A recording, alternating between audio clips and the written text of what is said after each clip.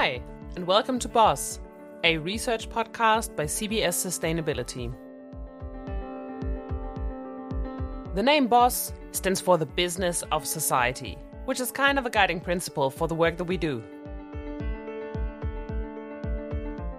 As the name suggests, we're interested in how business and society interrelate and what business responsibilities are towards society. In this podcast, we will share, discuss, and reflect on CSR and sustainability-related issues through conversations with researchers and practitioners.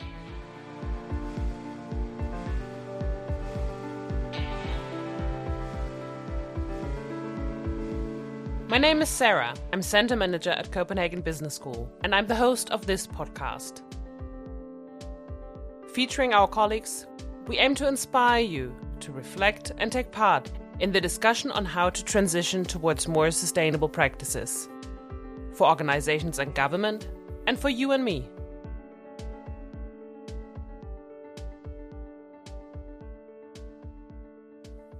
So, welcome to this afternoon event, Leadership in Times of War, Business Resilience in the Context of Ukraine. My name is Andreas Rasche. I'm a professor here at the Copenhagen Business School, associated with the Center for Sustainability and the Department of Management, Society and Communication. And I'm very pleased to have Nataliya Popovych with me, who setting up One Philosophy group in Ukraine and is behind, of course, with many others together, behind the survey results that you will be presenting here today. I just want to say some words of welcome to all of you. I'm sure all of you know what you've done on 24th of February, 2022. At least I know, and it was a day that sticks. It's a day that sticks until today. It has, and still has, of course, devastating consequences.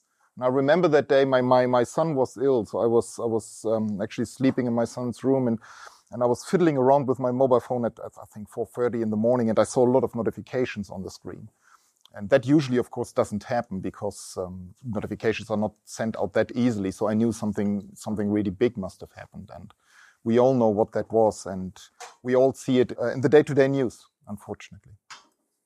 And we all know that this is nothing, that is neither geographically nor culturally and cognitively very far from us. It affects us on an everyday basis. In Ukraine, what Ukrainians are fighting for is not just their freedom, it's our freedom at the end of the day. And this is something I think that we just need to make ourselves aware every once in a while. And we should not forget it. And I think this is also why we are here today with you. Because it is easy to normalize things. And it is even possible to normalize war. And this is not a normal state of affairs. Today we want to discuss business, in particular, of course, what Ukrainian business leaders have done to adapt towards the war. Let's make it interactive as possible. Let's maybe also discuss the other side of the coin from us here in Denmark, that it is something I'm sure that will pop up on 24th in the news. How have Danish companies behaved so far? And let's face it, all over Europe and also here in Denmark, companies are not doing enough. It's still only 8 to 9%, depends a little bit on the country, of the companies that have retreated from Russia. And we still have some big Danish companies operating in Russia. And some companies who have promised to retreat and still didn't retreat. Carlsberg is one of them. So let's also discuss that. This is the sad truth, and we need to face it. Very warm welcome to you, Nataliya. Thank you for being here. We look forward to discussing with you. Thank you very much, Andreas. Thank you so much, Andreas, for your warm welcome and for your and Sarah's work already to lead up to this ability of me to share with you the findings of One Philosophy's third annual research of organizational resilience. Right now, obviously, all of Ukrainian organizations are undergoing the most significant stress test in modern history. And I'd like to share with you the findings of what we discovered in speaking with the leaders and founders of numerous organizations that inspire us. When Andreas mentioned about 24th, I was just reflecting that exactly a year ago, on 20th of February, I was in the airport leaving for Ukraine. And this was the first time when my son cried when I was going on a trip home. And he said, I'm really worried about you, please come back. And I was really angry at the time, already for our northern neighbor, that my son was put in the situation where he had to worry about me not being able to come back to Denmark. 4 days later, on 24th, I did wake up in my Kiev apartment already to the sounds of explosions, which you saw on your phones. And of course, my road back to the safety of Denmark and to my sons was not flying, because Ukraine became, in one day, no-fly zone, but very, very long road back, very long journey back. And of course, just, via the land route, that's the only available to us.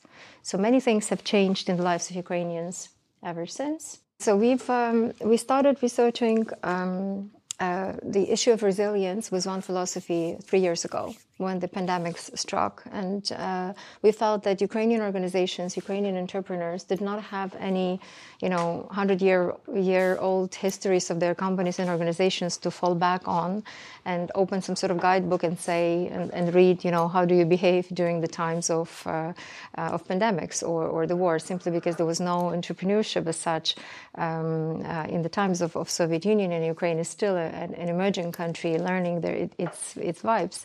But we felt that it was important to document the leadership practices of Ukrainian leaders who were taking their organizations through the pandemics. So we started researching resilience 3 years ago. And actually, this year we did ask the question of whether those lessons from the pandemics help, the Ukrainian organizations surviving even through the times of war.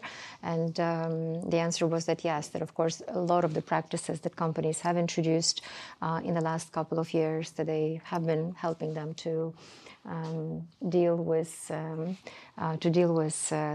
war. We spoke to 30 leaders of different organizations, both private sector and state sector, and they represent 12 industries, so pretty wide scope of industries. I think in the research we broke it down in terms of sort of what were the pillars of resilience for the companies, to what extent they've managed, even throughout the war, to maintain what they all felt was, the most important asset for them. And of course, there would be no surprises to learn that would be the people inside the organizations. Because I think one of the key executive learnings of the research was that, resilient organizations are made up by resilient people. Because if people cannot contain, the stress, the psychological stress, the physical stress of war, just as previously it has been with the pandemics, then it makes it, very, very difficult. But in regards to the presentation, maybe let's start from the beginning. So on 24th, we all in Ukraine woke up to basically, kind of the radio saying and all of the Telegram channels beginning to function saying, don't panic. This was the first messages from the leadership, but at the same time, everyone already woke up to this, sense of war. And obviously, there were a lot of signs for the invasion with, how many, over 170,000 Russian and Belarusian troops on our borders. But still, no one before the war in Ukraine spoke of it as the war becoming imminent. And it turned into, the largest catastrophe on the European continent ever since the World War II. What has been Ukraine's reality ever since? Well, you know that Ukraine has lost millions of moms and children who decided to take their children to safety. We know of almost 1 million of Ukrainian children that have been deported, and we lost them to filtration camps and Russification currently being done to them in the Russian Federation. We've seen from the very first days something that we probably did not expect, the level of brutality that I guess, none of us thought that we could still experience in the 21st century in our region. And obviously, Russia trying to destroy Ukraine's economy from the very start in terms of hitting Ukrainian infrastructure. How does war feel in your home? Well, from the very beginning, it was the bomb shelters in the bigger cities where there are larger underground systems such as metros in Kiev. They would be flooded with people. The map of bomb shelters is something that I did for my company prior to the war, because we had to ask our office manager, 22-year-old, in the beginning of February to walk around Podil region in Kiev and to look where would our employees go in case there would be an attack, because I was one of the few leaders, I think, at the time who felt that we need to prepare. We do need to be ready for it, but nobody can really be ready for war. Those are some of the points of invincibility for young students right now when they, during the power outages, have to find where to plug in, be it in the shopping center or a mall or some business center if they're let in case they want to maintain their education online. Somewhere there was I on this highway from Kiev to Lviv and then onward journey through the Ukrainian-Polish border. This was the morning of 24th when once you were already in that highway, there was no way for you to change any routes. And to the right of it, it was north. It was already the airfields that Russia was bombing, maybe 2-3 kilometers away from this highway. And when we were standing there, you could not tell whether they are not going to hit the highway and will just, not ever get anywhere from where people were trying to get. Lots of people used the railways, obviously, because evacuation from some places was only possible by railways. And you would see these stories of people saying goodbye, because on the very first day, not only Ukraine became the flyless zone, but obviously all of the men were drafted to defend Ukraine, and therefore could not leave. And then many of them would be saying goodbyes to their families, and we saw some disheartening news. Not just through the images in case of my company, but we actually had a colleague who lived very close by to Irpin.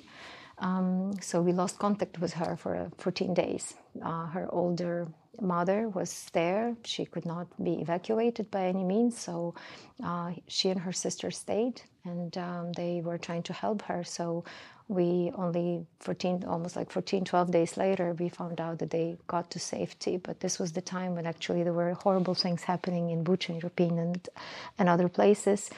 And I think we need to understand the context that the leaders in Ukraine, the executives, the founders, the top managers, they had to deal with that context of what their employees, what their colleagues, of what they themselves were not just, watching in news and perceiving it as something distant, but actually intaking it as something that is happening, exactly to them.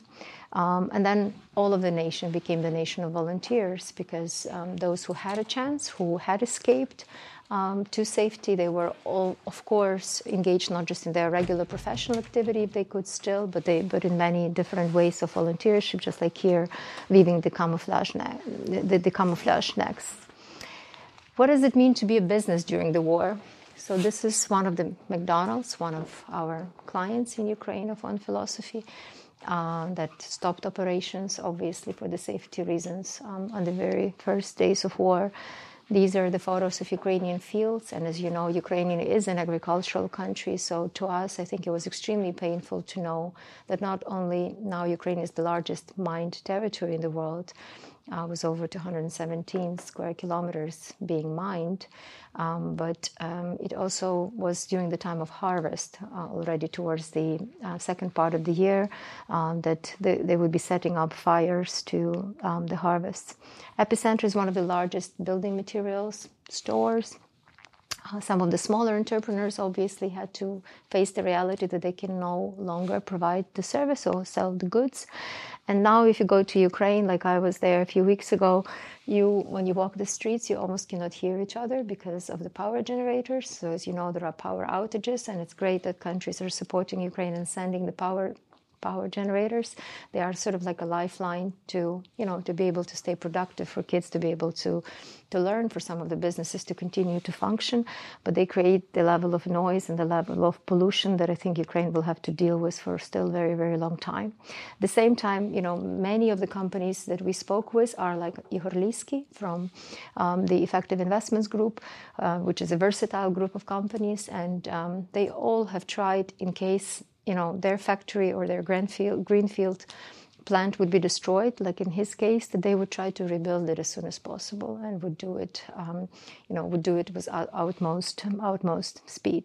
So I think the context in which, majority of the respondents that we spoke to lived is, being part of a country that is trying to resist an army that is 28 times larger than we are, and harvesting under the shelling, because this is what Ukrainian farmers did, and because we felt the responsibility for people in various countries in Africa that depend on Ukraine. I think it's also being able to not just to do what your business does, but also contribute to supporting the army, because it does depend a lot on the international aid, but Ukrainians have been donating from businesses and from Ukrainians themselves to the Ukrainian army, and gathering, for drones and resisting, sometimes risking their lives and saving animals and doing, their job, putting life in danger, like many of the first responders and the doctors, the teachers, the people, from our research, like Alexei Davydenko and Medtechnica, trying to get medical supplies to people where they need them, whenever they need them. It's also, been to relocate your employees, because many of the organizations had to relocate their employees, and for many of them it would be starting their life from scratch in a new city. But it's also about humor. I think the levels of humorous memes have been at historic levels in Ukraine. And I think kind of Ukrainians and the businesses and the founders also kind of gaining a different kind of identity maybe than they had, prior to the war, because of, this attention that Ukraine has been getting, not that it wanted it, but the one that it gained was its going through the war. And also the words like Ukraine being able to overcome death that is brought by the Russian army, and then hopefully was the world being able to overcome this darkness that we are all plunged into when we think about what's happening around us. And the word resilience is kind of being closer and closer tied, to Ukraine by the world's media, by different journalists who come and see the manifestations of that in the daily lives of Ukrainians. And we saw that in the manifestation of how Ukrainian companies function. Some of Ukrainian companies, like Ukrainian Railways, have been awarded some awards related to the resilience of their workers. So now I just wanted to briefly give you the sense of what we have found out after speaking to those, 30 leaders of the organization. But first of all, I wanted to say that my own organization, One Philosophy, is a consulting group, and we have tried in the last years to help our clients and partners to future-proof. And we always said that, we wanted to help our partners and clients to do the most in their moment of history. But I have to say that I never thought that this would be the test that we would be, maybe preparing them for. And our goals have always been to encourage leaders and to think more infinitely, to think more long-term. Because unfortunately, again, just before the war, the planning cycle of Ukrainian entrepreneurs and organizations have been very short-term. It's the result of the Soviet traumas. It's the result of kind of living in the moment and trying to earn all your money in one day or in 1 year. We've worked with clients in our ecosystem as One Philosophy to help them think outside, of this short-term horizon and to think more infinitely. And then also to build partner ecosystems to spread, the better examples of resilience. So we've created a host of products or different solutions. We started the research. We created like the resilient community during the pandemics, where different business owners and organizational leaders had a chance to speak to each other, to learn from each other's experience. We also created the Resilience Radar, the first analytical assessment tool to help organizations test the resilience, and different kind of toolkits to help that. Of course, this Russia's 21st century war is putting Ukrainian organizations through the most significant stress test that they've ever could prepare for, and I don't think you can really be ready from it. So what have we found out? First of all, only 1 in 10 of the organization said that they did have plans, which puts those who had at the bare minimum. No one had a book saying this is what we will do during the war. Many of the leaders told me that, well, we always had this at the back of our deck presentation of our strategy, but it was such a fantastic scenario that nobody had any plan to back it up. So even if they would be discussing at management meetings, well, what if there is war? What if there is war? This kind of discourse was already there, but it was never backed up by how are we going to be functioning as an organization if that actually happens, which I think puts us a little bit at the perspective sometimes how we still are in this mode of not ever wanting to think about too difficult or too bad of a scenarios. 100% of owners and leaders supported their employees in the early days of war. Actually, I would say that they supported their employees for as long as they could, for as long as they had cash, for as long as they had the capacity to support their teams. Vast majority attributed their resilience to the right pre-war strategy. If they had any sort of a longer-term strategy, those whom we found to be resilient, they were the ones who would say, this is what helped us. Because regardless of the completely different circumstances that they had to live through during the war, they still had some sort of a go-to point B to which they were getting. And this was helpful, having that bigger goal, having that bigger route towards which they were trying to come back to. And I think this was in them trying, okay, if somebody has bombed out my factory, I'm going to rebuild it. Or, okay, if this route doesn't work, I'm going to find another one. So in a way, kind of swimming against the current before the war meant for many being ahead of the current, when everyone else is flooded, when actually everyone kind of goes under this big wave that we all experienced. Some of the pre-war management decisions, some of the pre-war good practices that have helped companies in Ukraine were building a very strong brand. So having the trust with your ecosystem, with your consumers, with your clients, but also building trust within the company. So those who had high trust environments within the company, they fared better. The company's development strategy taking into account different threats or different scenarios. Flexible decision-making, and the previous experience of pandemic years, as I said, was still very, very relevant to that, and business transparency, which they attributed to. This is a quote from Taras Chmut, who is the head of one of the largest Ukrainian humanitarian foundations, Come Back Alive, whose turnover went through the roof basically at the beginning of the war.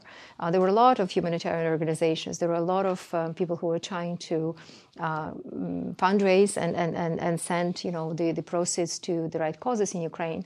But it's Come Back Alive who had this brilliant, stellar reputation of complete transparency for every single penny that you would donate to them.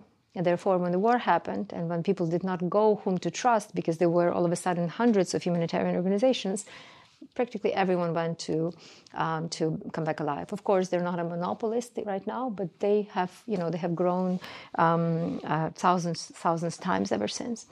100% of the surveyed companies said that decision-making flexibility really helped them sustain their organizations, and that flexibility meant kind of being able to go with the flow where the people or the war or the scenario was taking you at the time. So having that adaptability muscle that we often talk about, how companies can nurture it, to what extent they can have it, so that not everything is just according to the book, but actually the human organization can adapt. This is what was helpful. And in terms of business results, 55% said that they've had sustained financial losses since the war began. But interestingly enough, 45% said that they've grown. So they found ways to still be relevant or find new markets or be able to, again, be ahead of the curve. And summing up the top 5 leadership practices for resilience that we felt were probably some of the most, I don't want to say unique, but in a way this is what worked in essence for Ukrainian leaders. There are 5. Leading with the team, not leading the team, but leading with the team. So again, understanding that the resilience of people in your organization makes them in many ways chief executives. In many ways, it's in their hands what can happen with the business. And sometimes it did depend on people maybe of the lowest rank in the company, whether a company was able to open up, I don't know, a factory on a particular day and restart its operations because simply no one else was there. Or go to maybe a competitor or a former partner when they have left the town and bring whatever is necessary, the supply, so you can produce what you have to produce for your, for your clients. I think the second important and not necessarily something that maybe has not been fully in the leadership practices of Ukrainian leaders before is being useful to the society, and I'll explain what that meant. The third, I think, unique way during the time of war has been development of various multiple crisis centers within the company, and also the preparedness plans for all kinds of scenarios. So if companies were not fully ready with it before the war, they would do it throughout the war at different point in time. Whenever there would be that moment when they would stabilize, they would start immediately thinking, which scenarios should we be ready for? Living in reality, but not giving up on big dreams was an important one because, and I think it's one of the, in many ways, to me, almost like a definition of resilience, because I think you have to be rooted in the ground, but I think you're resilient only if you still maintain sort of your understanding of purpose. And then responsibility for Ukraine and for the future was a huge motivator for everyone, every single person that we spoke with. To them, being able to understand how they contribute to Ukraine's victory or to victory in principle has been extremely important. So just to give a few more details within those practices, these are sort of the key steps that were taken by companies to support and maintain their teams. First of all, that meant regardless of whether the company has still clients or was still able to sell services, it was to ensure that the wages were preserved and that people were treated in the best possible and human way. So in some companies, that would mean that everyone would get a reduction of salary and the management would get more reduction of salary than kind of regular employees maybe. Or maybe founders would say, we do have enough remuneration for the next 3 months. We expect that everyone, delivers as much as they can, but then we were then in the same kind of boat, and we either find clients or we either stay relevant or, we're going to go bankrupt. So there would be these very frank conversations, and many founders said we had to have eye to eye with our employees and see to what extent they're still with us. And if some people honestly were saying, I cannot do this, I'm not in a state of resource, right now I'm focusing on completely different things, be it my family or my personal safety or other obligations, this was very, very important too, to give people space to be able to do that. I think it was very precise coordination in the team's actions in the early days of war. So a lot of tools were employed to be able to stay in touch and to ensure that information was still traveling fast and was informing everyone about what was happening. Assisting employees with relocation. For example, in case of One Philosophy, we had rented a space in Western Ukraine before the war, whereas I thought if my team needed a place, either on their journey or during the vacation, that this is something that they would use. it would be completely non-typical, because in a normal year, we would not be putting additional real estate costs into your P&L in a way. But this is what you have to do in case you're preparing so that people will have a point of safety in extreme circumstances. And when the war happened, there would be lots of relocations done from places like Kharkiv or places like Dnipro or places like Kherson or Mykolaiv or others for those companies that mattered. Saving jobs for the period of relocation, organizing remote work. Some companies have also been able to offer psychological support to their employees, at least in the format of training, maybe some, small money for them to have a chance to speak with a psychologist in case they needed it throughout the first, especially 6 months when everyone was adjusting, and not a day without communication. Obviously, I think there are businesses like IT or consulting or others where, there is nothing more but people. You have people, you have business. You don't have people, you don't have business. So that was very, very straightforward. But the same actually was during the war. Is just like pandemics is a great equalizer. So you could say pretty much the same about anything, about medical workers or about railroads. If you don't have staff who is ready to operate a train that goes into a hot war zone, you don't have railway, right? So this was, I think, a revelation to the leaders to ensure that they show how present they are with their teams, to what extent, they are together in this, and how, they can lead it. I was super impressed by one of the interviews, and especially by Alexander Commission from Ukrainian Railways, because he was putting these multifunctional teams in Ukrainian Railways to ensure that people would be matched. Maybe someone with much bigger experience of railroads, but maybe someone much younger with much stronger experience of communications, or subject matter experts on particular case. If something happens, such as an explosion, what to do about it, something that does not happen on a regular basis, was again someone who can conduct negotiations with other railways of other countries to whom they were transferring millions and millions of people. And for example, Ukrainian Railways, they've transported 4 million people, including 1 million children last year, and hundreds of diplomatic delegations and tons of humanitarian goods. Another important moment was the decentralization, kind of the flattening of structures of the organizations and how the teams have functioned, because it was important that people could make important decisions from wherever they were placed in the organization. And in the case, for example, of the Dobrobut Medical Network, that actually right now they're opening a new fully fledged hospital in Kyiv.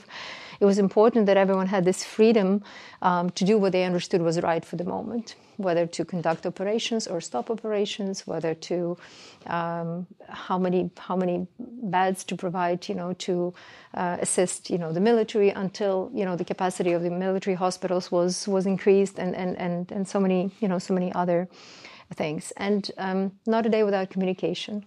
I think for this, there was a great example that emerged all of a sudden. Not that it was fully accepted, but almost like 2/3 have said that they maintained close communication with the team during all early days of war. We were doing sort of like mailers to the team. Someone had constantly following and actually organizing their own Telegram channels to be spread to the employees, and everyone followed President Zelensky's example as he was coming out like every single day in the morning, saying what happened overnight, and then what were the outcomes of the day. Many leaders found that very reassuring and have kind of not mimicked but copied that in terms of their communication with employees, to tell them even when there are no news, but just showing the presence, that the person is constantly very much 100% focused on the organizational goals and where organization is, I think was extremely important.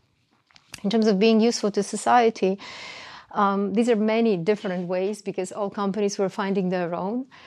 But I think it was extremely important that companies were giving that space to their employees to be useful in different ways in which they were, in which they could contribute. So some decided to do it directly through the means of their own business, like, providing raw materials for all of a sudden production of military uniforms and not sports gear, for example, or donating food as humanitarian aid in case of, for example, Astarta, one of the largest Ukrainian agricultural producers, or transporting people during evacuations without any tickets. Obviously, no business model for Ukrainian railroads, just, saving people. Or providing free medical care, even if you are a private medical provider. But how do you say no to people who come from extreme circumstances? Or launching free training courses, or doing other things. Or, for example, when there are no clients, like in our business, the revenue dropped. At the end of the year, it's almost like 50%, but at the beginning of the year, we felt maybe it would have been 70%. But I think it was important for me to ensure that all my colleagues had a chance in the first months of war to do meaningful things. So they advocated for Ukraine. They wrote communications materials. They wrote advisory. They collaborated and helped the Ministry of Foreign Affairs. So everyone was being helpful in their own professional way. Glovo delivery. Glovo is the delivery service, basically, but they added on additional services, such as, for example, getting free medical consultations, because it was super important to maintain the access of Ukrainians who needed support with health, all throughout Ukraine, even when all of that access was completely disrupted. Or it's a funny example from Rosetka, one of the e-commerce, the largest e-commerce site in Ukraine, when already the power outages started, and a lady came into their store, and she brought a meat grinder and meat, which was already prepared for meatballs. And she said, "Can I just plug in and finish, because I already started doing the filling for meatballs, but I cannot do it at home anymore. So can I do this?" So you can just imagine the magnitude on which every business is reconsidering what is it for the society and for its shareholders or owners. I think the critical revelation, maybe, or finding or practice for Ukrainian business leaders was the necessity to develop crisis centers and preparedness for multiple scenarios. I think in terms of preparedness, some companies have been more acting based on foresight than others. The example of Dmytro Siroukhov from SkyUp Airlines, who back in January 2022 was one of these very, very few companies who had the preparedness plans, and they decided that they're not going to be grounding their planes in Ukraine already in January. So their planes would only deliver and go back and would be settled outside of Ukraine. But this actually has helped them to preserve their fleet and now to be able to sustain their business model, and then to be able to participate in evacuation, humanitarian flights, and have their aircrafts leasing with other airlines, and actually, operate in EU. While if that fleet had stayed in the airports, most likely it could be, they would have lost it. Companies finding their own ways of how not to only depend on the Ukrainian market. So obviously the registration of business abroad, doing more with the EU or the globe, making sure that their services and products are entering other markets. That is also obviously one of the ways. Oleksiy Davydenko had said that we need to look at completely new niches. So his business, for example, is selling medical devices to Ukrainian customers. And he said, the profile of my customer has not changed. It's still the same people. It's just that they used to be buying medical devices for themselves or for their relatives maybe. And now Ukrainians come into my store to buy these medical devices for complete strangers, because I can come and buy something for a soldier that I don't know, but somebody on Facebook wrote that soldier needs that particular medical device. So as people turn more into volunteership, as they invest more into purchasing things, even just for the people they don't know, that continues. But also new niches, for example, in the prosthetics And among technicians, Ukraine does not have enough prosthetic technicians that we will need in the years to come, given the heavy casualties that Ukraine is suffering right now. And also being adaptable to different scenarios. So like Alexander Sokolovsky from Textile Contact, which is basically a very large enterprise doing lots of sewing and preparing all kinds of uniforms and different things. But they're, again, like looking into how they can innovate and turn raw materials into more, yarn and fabrics and ready-made products. So this is all happening all throughout the war. And I think also having those multiple teams was important because war brings this acceptance that you can die any time and your team can disappear anytime. So people were almost like very, very sure that they need to have one leadership team and then kind of a plan B leadership team, or one production team and then plan B production team.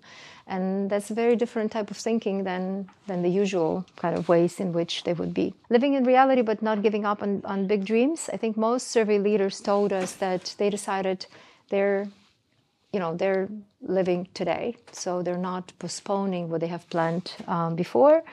And Roman Romanchuk from Multiplex, as you can imagine, going to cinemas during the war probably was not that much on the agenda, especially in the first few months.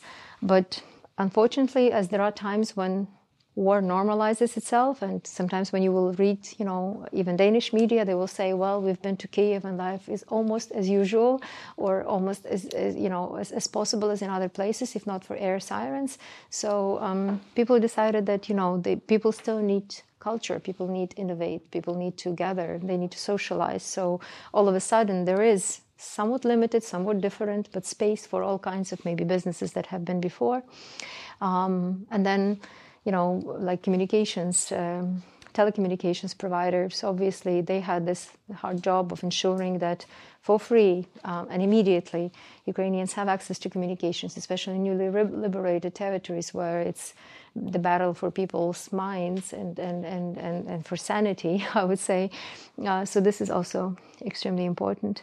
Everyone said that, all throughout this experience, their biggest sources of strengths were their families, their teams, seeing meaning in everyday work, that what they do today in Ukraine, staying in Ukraine is extremely meaningful, something that they will always treasure and remember.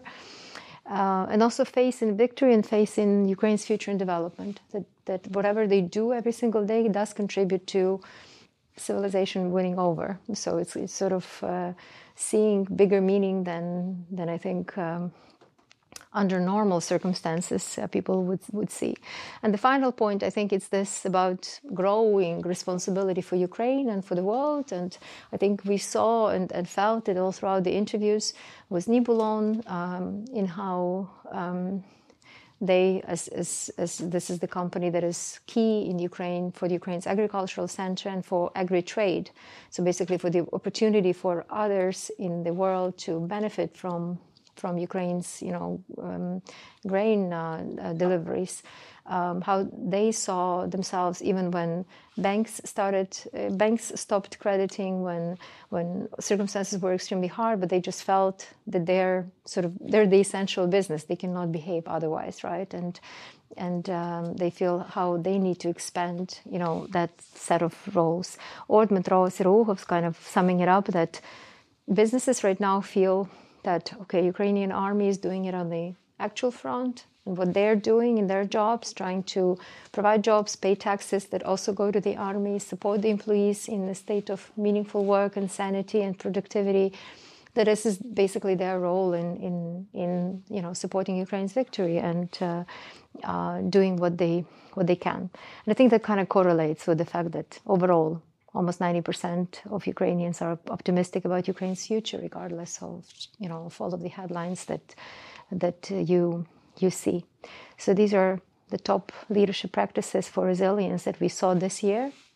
We sincerely hope that we'll be here next year, that all of the leaders that we've spoken to will be there next year, that we'll be able to check in with them and see how they are, and hopefully we'll see other examples of resilience even under most extreme of circumstances. And I think, coming back to Andres's point, it is very sad that on 24th it will be 1 anniversary of this full-scale invasion. It's ninth year of war, but it's going to be the first anniversary of the full-scale invasion. But it does not. We don't have to have the second one, and whether we have the second one really depends on not only what Ukrainian businesses do, but even more so on what Danish and German and French and the UK and US businesses do. Because until Russian economy does not feel that this war is a mistake, those atrocities will continue to happen. So I sincerely hope that more will happen also from the other side. Because it feels that, after speaking with these leaders, I personally am very, very inspired. I think they're doing their best, not just for themselves, not only for their own companies, their visions, fulfilling their dreams as entrepreneurs or as leaders of organizations, but they're doing really good for the world. So I hope that everyone else will do too.